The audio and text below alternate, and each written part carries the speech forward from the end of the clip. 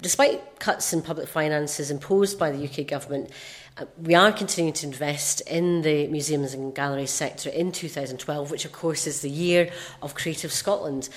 Our museums and galleries welcome millions of visitors every year. They are tremendously important to Scottish tourism and the economy. And of course, they have huge educational and social value to people across Scotland. So we're very pleased to make that announcement.